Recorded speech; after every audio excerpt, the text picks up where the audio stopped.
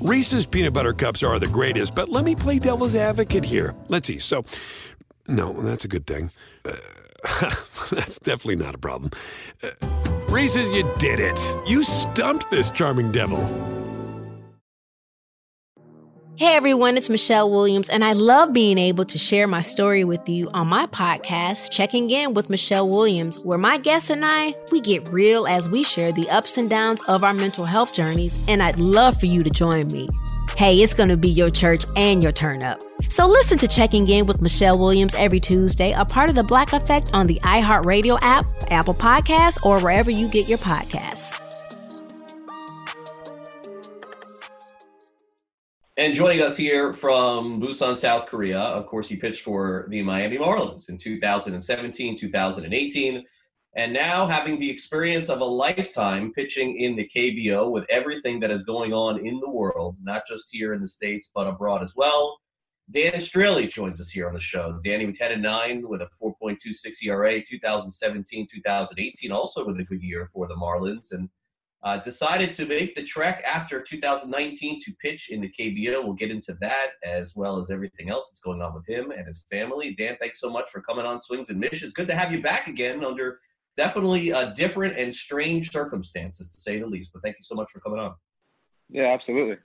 All right, so let's kind of circle back here, Dan, if you don't mind, on, and we'll get into everything that's going on in the world and of course, the pandemic that's going on and how it affected you. And I saw the written interview that you did with The Athletic as well. But I wanted to start off with first the decision that you made to leave the States and decide to join the KBO. Personally, as you and I have talked about, and I've mentioned many times, you were an anchor in the Marlins rotation. You made 33 starts in 17. I know that you had some hiccups in 2018. And then, of course, in my opinion, and I've discussed this on this podcast. In fact, we discussed this on the last podcast. It was a very unfortunate and raw deal that you were given to have to be let go right before the season started. And that kind of derailed your 2019 with the Orioles. But inevitably, let's let the past be the past and talk about the future.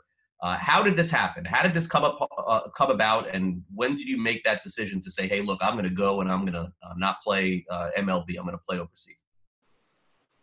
Yeah, no, the past is the past, but the past also helps shape your future, correct?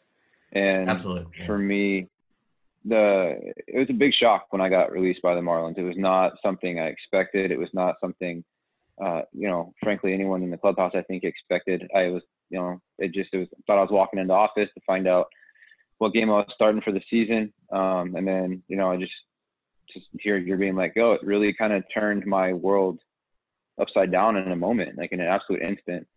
I poured everything I had into the organization. I poured everything I had into the people around me. And then just to be kicked to the curb at a time when I came off waivers 3 hours before teams had to set their 25-man rosters. It just was not an ideal time for that to happen, period. And, I honestly was shocked that that's even allowed. To be quite honest, that you're allowed to do that close to the roster deadline. And so I went home inevitably for 2 weeks and didn't face a hitter. And then got right into a situation where I'm facing the Yankees and then the Athletics and then the Red Sox back to back to back. And I just wasn't ready. And I was never able to crawl out of that hole of ill preparedness. You can go home and train all you want, but you cannot replace facing hitters in a major league setting. Even if it is spring training, you can't replace that, especially at home. And so it just kind of derailed the start of my season, and I wasn't quite able to recover from that. And it wasn't until I never got DFA'd by the Orioles that I was able to kind of gather myself and go pitch like I'm capable of and get myself back on track. And I did that. And albeit it was in AAA, I did that. And I was fortunate enough that I was able to get myself traded to the Phillies. And then when I didn't get called up there, basically was told that, that there was no real reason to call me up because there was, they had 5 guys. They were going to roll with their 5 guys, even though I was pitching pretty well at the time. And so when the off season rolled around, it wasn't like I had, a bunch of people knocking on my door saying, hey, come pitch for us. I just did not put up the numbers the year before, and that's how it works. You have to pitch well to get the job next year. And when it kind of came down to decision time, I was kind of forced, do I go accept a minor league job and fight for a job in the big leagues, or do I go take a guaranteed deal and kind of finish that, getting myself back on track, if you will, and see what happens in the future. And just given the politics that I dealt with the year before, essentially I didn't want to deal with it. And it's not that I didn't believe in myself. It's that I just didn't want to deal with it at the time. And I really thought that, the stuff that was going on over here in Korea, looking at some of the maps that some of the other guys have put together, the road maps for success over here, I felt that I can come over here and have a lot of success and see what happens, whether that means to, years over here, or if that means going back to the States next year. Time will tell that. But it just really felt like at the time, it was like, you don't get a ton of time to make these decisions. And my agent did a great job of keeping me prepared to make the decision to have to come overseas. And so when the offers started coming in, it was a pretty clear cut decision. We waited until winter meetings were over to essentially hear any offers from over here. And as soon as winter meetings were over, I signed over here. Danny, how much self-doubt did you have before signing, before making that decision in the KBO, after pitching at at what I would consider between Cincinnati and Miami, a very quality starter, if not, you led the league in games started in 2017. People don't realize that. But how much self-doubt did you have after that year with Baltimore and Philadelphia to say, my gosh, I'm sitting in a spot here. I haven't got my 10 years in the big leagues yet. Did you think that's it? Like, maybe this is it? Like, this short-term deal? Like, I know you thought, we've talked. I know that you thought you'd pitch in the big leagues 15 years. Did you have self-doubt that was it? I really didn't. And what, ironically enough, me coming here was almost the exact opposite of that, where a lot of guys I talked to about that had chances to come over here that said no. Essentially, they said no because they thought that they were signing like their death warrant on their major league career. And I didn't feel like I was that way. I felt like the things that I was getting better at, the things that I've been the same pitcher for year after year. And the things that I was like lacking in my game at the beginning of last year, like showed up at the end of last year. The fastball command, the slider was there, the changeup command was there. Like all that stuff was there, the stuff that I need to be successful. And like, but you can't like say that to GMs and get a job that way. Like that doesn't work. Like you have to show up and you have to prove it over and over and over and over again. And I just didn't really see that fit where I just really wanted to go fight for the chance to maybe make a roster somewhere for less money in the States than I'm going to make in Korea. Yeah, and that's guaranteed money, and that's money that potentially sets you up for the rest of your life. I know you've made good money over the course of your Major League Baseball career, and some of that also was taken away from you also at the start of the 2019 season, as you alluded to. Perhaps we'll go back to that as well. So you signed to play in the KBO, and then a couple months after that, you were getting ready. I know, you and a couple of teammates from the U.S. are getting ready to go over there, and then you and your whole family have your world rocked like our world is rocked, having the coronavirus pandemic. And so what happens there, Dan? Are you thinking to yourself, what am I doing here? Did I make the wrong decision? How am I going to handle this? And quite frankly, how did the KBO handle it? How did your family handle it? It's very open-ended for me to kind of answer this one because it had to be scary for you. Dan, I'm sitting in my house in Florida. You could be sitting in your house in Oregon. Instead, you're fighting not only for your team, but your financial freedom and your family as well. Yeah, it's kind of crazy how things work out sometimes. Where when I left Oregon, there was, it was kind of it was like, oh, there was a bunch of stuff going on in China, and it wasn't even in South Korea yet. It was kind of just really starting to snowball. When I left for Australia, as soon as I got to Australia for spring training, because there's a lot of people probably don't know that are listening, would probably like the KBO, there's no like one spot some people go. Like some people are in Florida, some were in Arizona, somewhere in Japan, somewhere in Australia. And then like usually in a couple weeks, they switch locations, and it's just kind of like a different way to do spring training. But so we were in Australia, and as soon as we got there, it was like all of a sudden, like there was cases in Australia, and like we're seeing the news where like they're sending the Australian citizens that are coming back from China to like one of their military bases on one of the islands, and they're handling it their own way. And then all of a sudden everything kind of went crazy here in Korea. And so we were supposed to be in Australia for 5 weeks, turned into 7 weeks, after we kept getting delayed. And while we were there, you know, there's like 50 guys in our travel party, and 42 of them are from Korea. And so their families are all here. They were going through kind of what I'm going through now with my family in America, you know, sitting at home, and, you know, my son hasn't left the house in 2 weeks, and my wife is in medical care, so she's working. And so they're kind of like, you know, you're just kind of in this like weird place where it's like, I'm not there to help. But I saw my teammates go through it, and I saw how they handled it essentially. And so I was able to just kind of, you know, hear from them and talk to them about some different things with a translator, obviously. But like the way that you handle it, I think, is you just like show up to work every day. I've been fortunate enough that I haven't been in a place where everything's on lockdown yet. You know, I kind of like was in Australia, and we were in a spot that was very safe. It was like an Australian tourist destination, not like a foreigner's tourist destination. So like we didn't have any cases in the town I was in.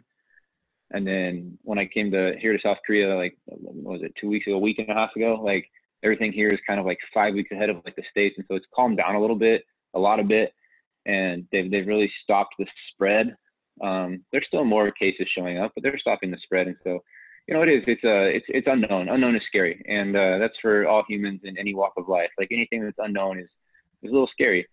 But like, if everyone kind of does their part, and everyone kind of just, you know, like keeps themselves clean and keeps themselves inside and takes care of themselves that way, you know, it's a great time to be selfish. It's a great time to sit at home and just take care of yourself, because, you know, it's not doing much good to go out into the world right now.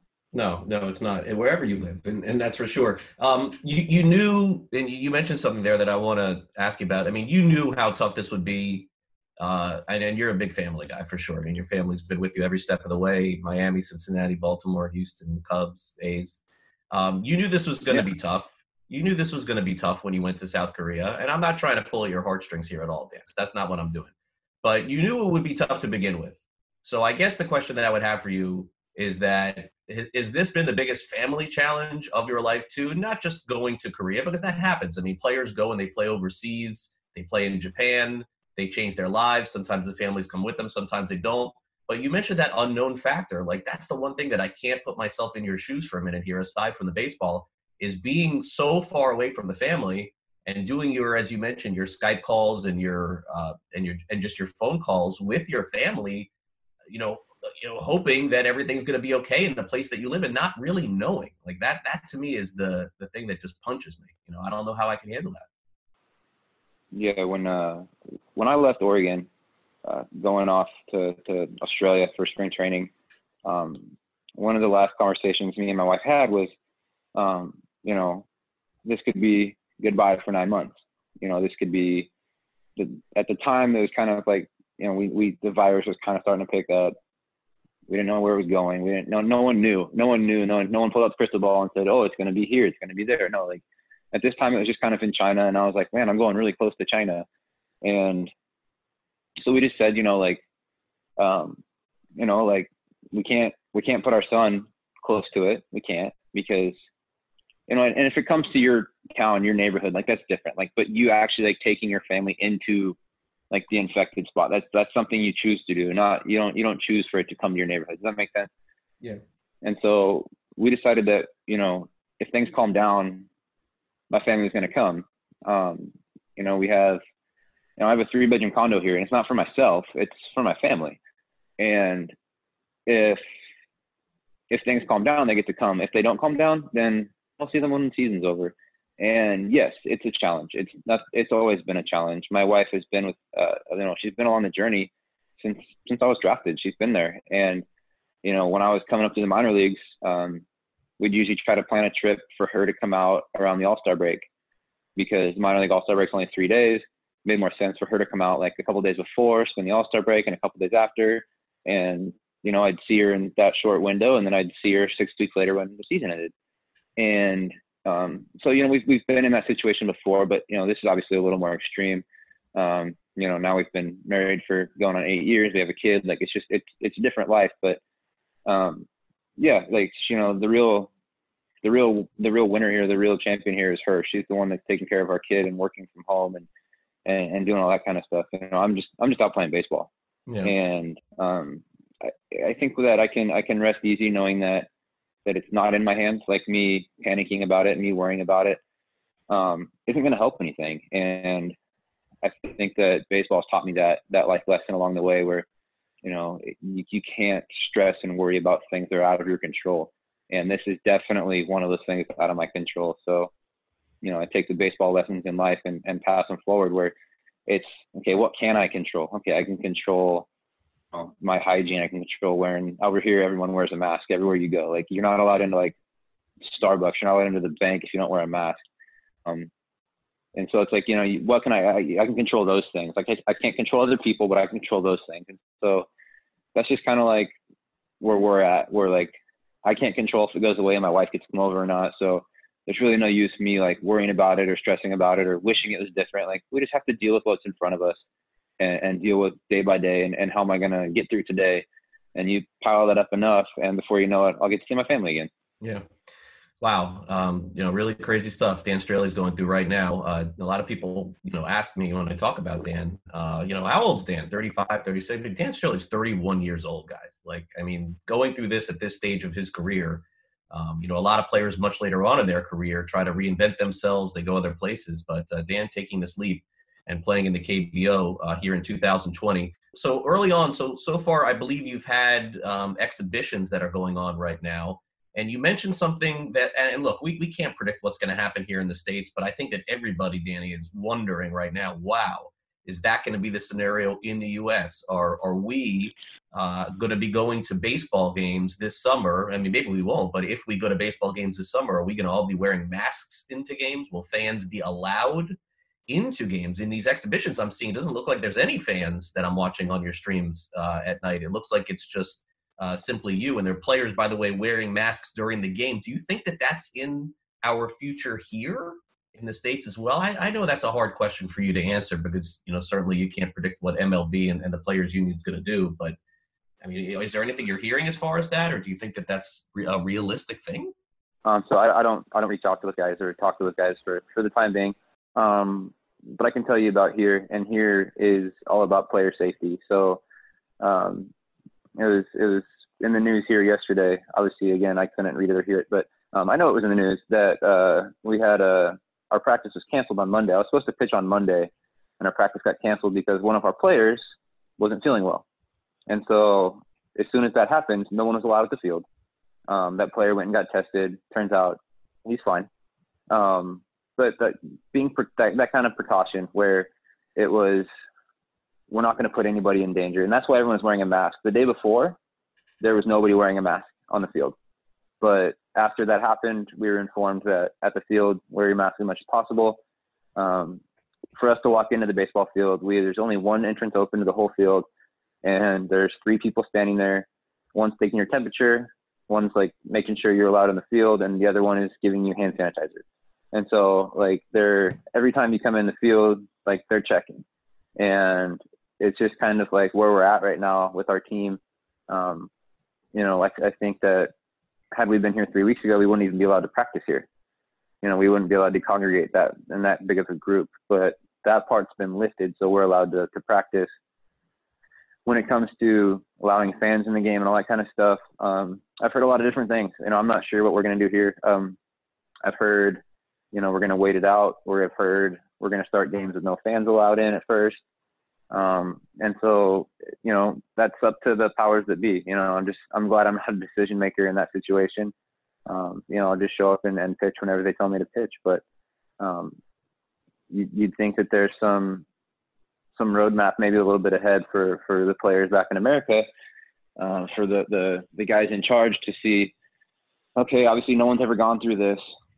These guys over in Asia went through it a few weeks ago. Here's what they're doing. maybe they'll take that route, maybe they won't, who knows. But either way, most important thing is player safety, staff safety, fan safety. And no baseball games are going to happen until you can check off all three of those boxes and allow the game to happen safely. Hey, Dan, it's Jeremy. I'm wondering, following up on the safety part of it, wondering in terms of preparation, you've obviously prepared for multiple major league seasons, and all these pitchers, all these hitters here in America, their spring training was cut short.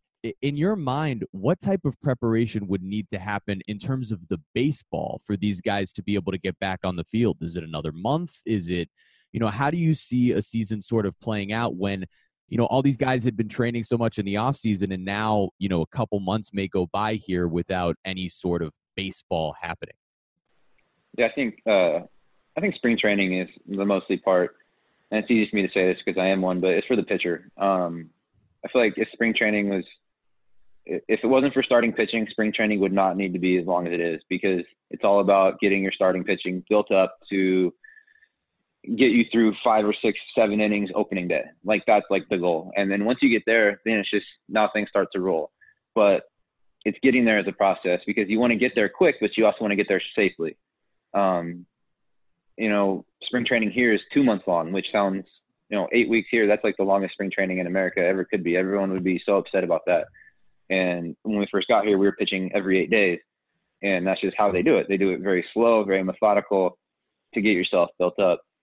If you want to accelerate the process, it's still going to take a couple weeks. I mean, once you have like a start date, you're going to need a couple weeks to get starting pitching built back up. And, obviously not everyone's going to build up at the same rate, but you got to make time for 4 starts, and that's going to take 20 days. So you got to think like it's going to be at least that long more of spring training. That's just a pure guess, but you would think that that's kind of like how the system would work. Once there's a start date, okay, now you work backwards from the start date, and then figuring out the scheduling and how much you're going to play and all that kind of stuff. That's a whole nother animal. But like in terms of like keeping players safe, like you got to get them there, you got to get them back going again. And that's like 20 days of games probably. Like, again, it's just a guess, but that just seems like something like logical to me that, once you have that kind of going, get all your starting pitching, 4 games in, then you're ready to go. Yeah, everyone I talk to, Dan, says the same thing. It's going to be, it looks like 3 weeks, a week for pitchers early, and then 2 weeks for batters. 8 spring games, something like that. Okay, and you've given us so much time, and I really appreciate this. And I know that your time clock is completely different than our time clock as we're doing this, and there's so much going on in the world outside of baseball. But I would be remiss if we didn't end up and wrap up with discussion simply about you. And this situation with you going to pitch in the KBO, and I watched the other night, and I know, and I'd love for you to expand on it, just kind of how you're tinkering with some of your pitchers. I know your slider was really something that worked for you in the past, and that fell off a little bit in 2019. And the KBO is full of guys who really have perfected the off-speed stuff. I mean, Dan, this reminds me a lot of the guy who came back to pitch in the big leagues this year, in Josh Lindblom. He went over there and pitched in 2017. He came back now, got himself nicely paid. He's back in the big leagues again. When the season begins, he's probably right in the middle or even close to the top of the Milwaukee Brewers rotation, and he was a standout in the KBO. And he talked about all the different pitches that he was working with, and his control and everything there just completely changed. If you wouldn't mind, can you talk about that, like your arsenal and what's happening here, and how, and maybe if you're trying to transform yourself into something different, or just simply being yourself by just altering the pitches that you already have learned? Yeah, no, no problem talking about it. I last year, my slider was like a career, like under 200 guys batting against. Like, it was a really good pitch for me. Anytime I needed it, I could throw it for in the zone, out of the zone. Last year, not so much. Guys hit 450 to 500. It was something ridiculous, something embarrassing, like, off of it. And so when I got sent down, that's when it kind of all started for me. When I got sent down with the Orioles, I immediately pulled out my gadgets and was like, okay, TrackMan, Rapsodo, what's changed? And just went back to some old stuff. Okay, I got that fixed. It took me 2 starts in the minor leagues to I think my first start in the minor leagues, I think I threw 38 sliders. My second one, like 44. Like, I was just like, I'm going to fix this thing right now. And so I kind of got everything back going by the end of the year. So when I got over here, I was like, man, you know what? Like I've always worked on a curveball. I've always kind of had a curveball, but it's never been a good curveball. It's always been like a AA curveball, like quality, like you would expect. And it's worked from time to time, but never been the pitch I'm looking for. So I went to a guy on our team. I asked our R&D department, or who's got like a high spun fastball and a good curveball here. And they said, they showed me the guy, and I went and watched his bullpen, and I was like, wow, okay, that's a very good. It's just a 12-6, and his fastball just plays up in the zone. You can see it just rides. And so I just went up to him and just said, hey, how do you hold this? And he was just like kind of taken back by it, because in the culture over here, he's younger than me, so like I wouldn't typically go ask him like how he does something. And he showed me the grip. And I just like, for the first time, like I grabbed a curveball and I felt like I could just throw it as hard as I could. And it actually spun like a curveball. And so I've been working on that a little bit. And since I have all this extra time here, I mean, what is today? I think today's Thursday. We're supposed to have opening day on Saturday. And so, we have extra time. And so I've been working on that, and it's really turned into a pitch for me that, like, so far, I mean, I haven't used it in games, obviously, but it's turning into something that I'm actually comfortable with throwing, even in practice games where, obviously the stats don't matter. You're here to work on stuff, yada, yada. No, you're a competitor. Like when you get out there on the mound, like you can throw away all that stuff. Like I'm trying to get out. And so even in these inter squad games, even in the quote unquote spring games, like I'm just trying to get out, and feeling comfortable enough to use this new pitch in that scenario has been good for me. And, in terms of like, reinventing my arsenal, no, I'm not trying to do that. I am simply working on, making sure that talking to Josh, talking to Seth Frankoff, talking to some other guys that have pitched over here before, they talked about, over here, if you just establish in, if they just know you as an inside starter, like a pitcher, like it opens up even more than it does in America. It opens up everything. And so I've been messing around with that over here more, where in Marlins ballpark, you just don't have to pitch in that much. You just don't. Like that ballpark is way too big. And if a right-hander can beat you on a down and away fastball to right center field, then there's nothing else you could have done anyway. And so you just kind of like play your environment a little bit. And I kind of went back and watched some film of myself pitching in Cincinnati, because the ballparks over here are a lot more like Cincinnati than they are like Miami. And so I was trying to see some of the differences there, and noticing little things about how I approached hitters, how I attacked hitters, and just trying to get back to kind of that mentality, because when it all comes down to, the stuff is there for me. It's just a matter of executing one pitch at a time, and executing that over and over and over again for an entire season, and getting outs. It doesn't matter where you're at. If you get outs, like people notice. All right, Dan, let's wrap up with this. 8 years in the bigs, a lot of different teams. You definitely had your full taste of pitching in the big leagues. You had a lot of highs, as you mentioned, lows the last couple of years, and now you're pitching in Korea. And I think it goes without saying that I would have to ask at the end of this is that, and even though that you may not give me an answer, because who knows? I mean, you're just starting in the KBO. I mean, is it a goal of yours to pitch a year there, 2 years there, 5 years there, then come back, maybe stay? Or these things have had to cross your mind at some point, what the end game is or what the end goal is, no? My goal is hopefully to play baseball this year. I mean, there's no known for that. It would be quite ironic if I got to play a full season over here the 1 year I chose to come over here, for sure. But I would say that my goal is to have my son see me pitch in the big leagues at a time when he can remember that. And so, yeah, that would be hopefully finishing over there. But who knows? Maybe that's not on the cards for me. But like, if I would say that was something I would want in life, that is, I want my son to see me pitch in Major League Baseball when he remembers, not pictures of him being held up on opening day in Marlins ballpark, not, him playing in the kids' room at Marlins ballpark or playing in the kids' room in Baltimore, but actually being in the stands, like watching his dad pitch in the game. Like that's something that would mean a lot to me. And that's something that keeps me going, something that keeps me really motivated. And I can't tell you how long I'm going to be over here. Like I wish I could give you an answer on that, but I just don't know. And I just do know that my goal is to pitch in the States again, pitch in the big leagues, and have my son there to watch. Well, then with that, it's really, honestly so commendable, Dan, of this journey that you're taking for you and for your family, spending so much time away from them. I've, said it before in the interview. I think it's just something that a lot of people don't realize, the things that some ball players have to do. And make no mistake about it, it's been great getting to know you for many years and being able to talk to you so often and keep in touch with your career. And always appreciated you as a pitcher here in Miami for sure. I don't think that Marlins fans did enough, but hopefully this will get you back on track, get you back in the big leagues, and then we'll catch you back here in the U.S. soon, or maybe just follow your career in the KBO. Certainly you're the only thing on TV right now.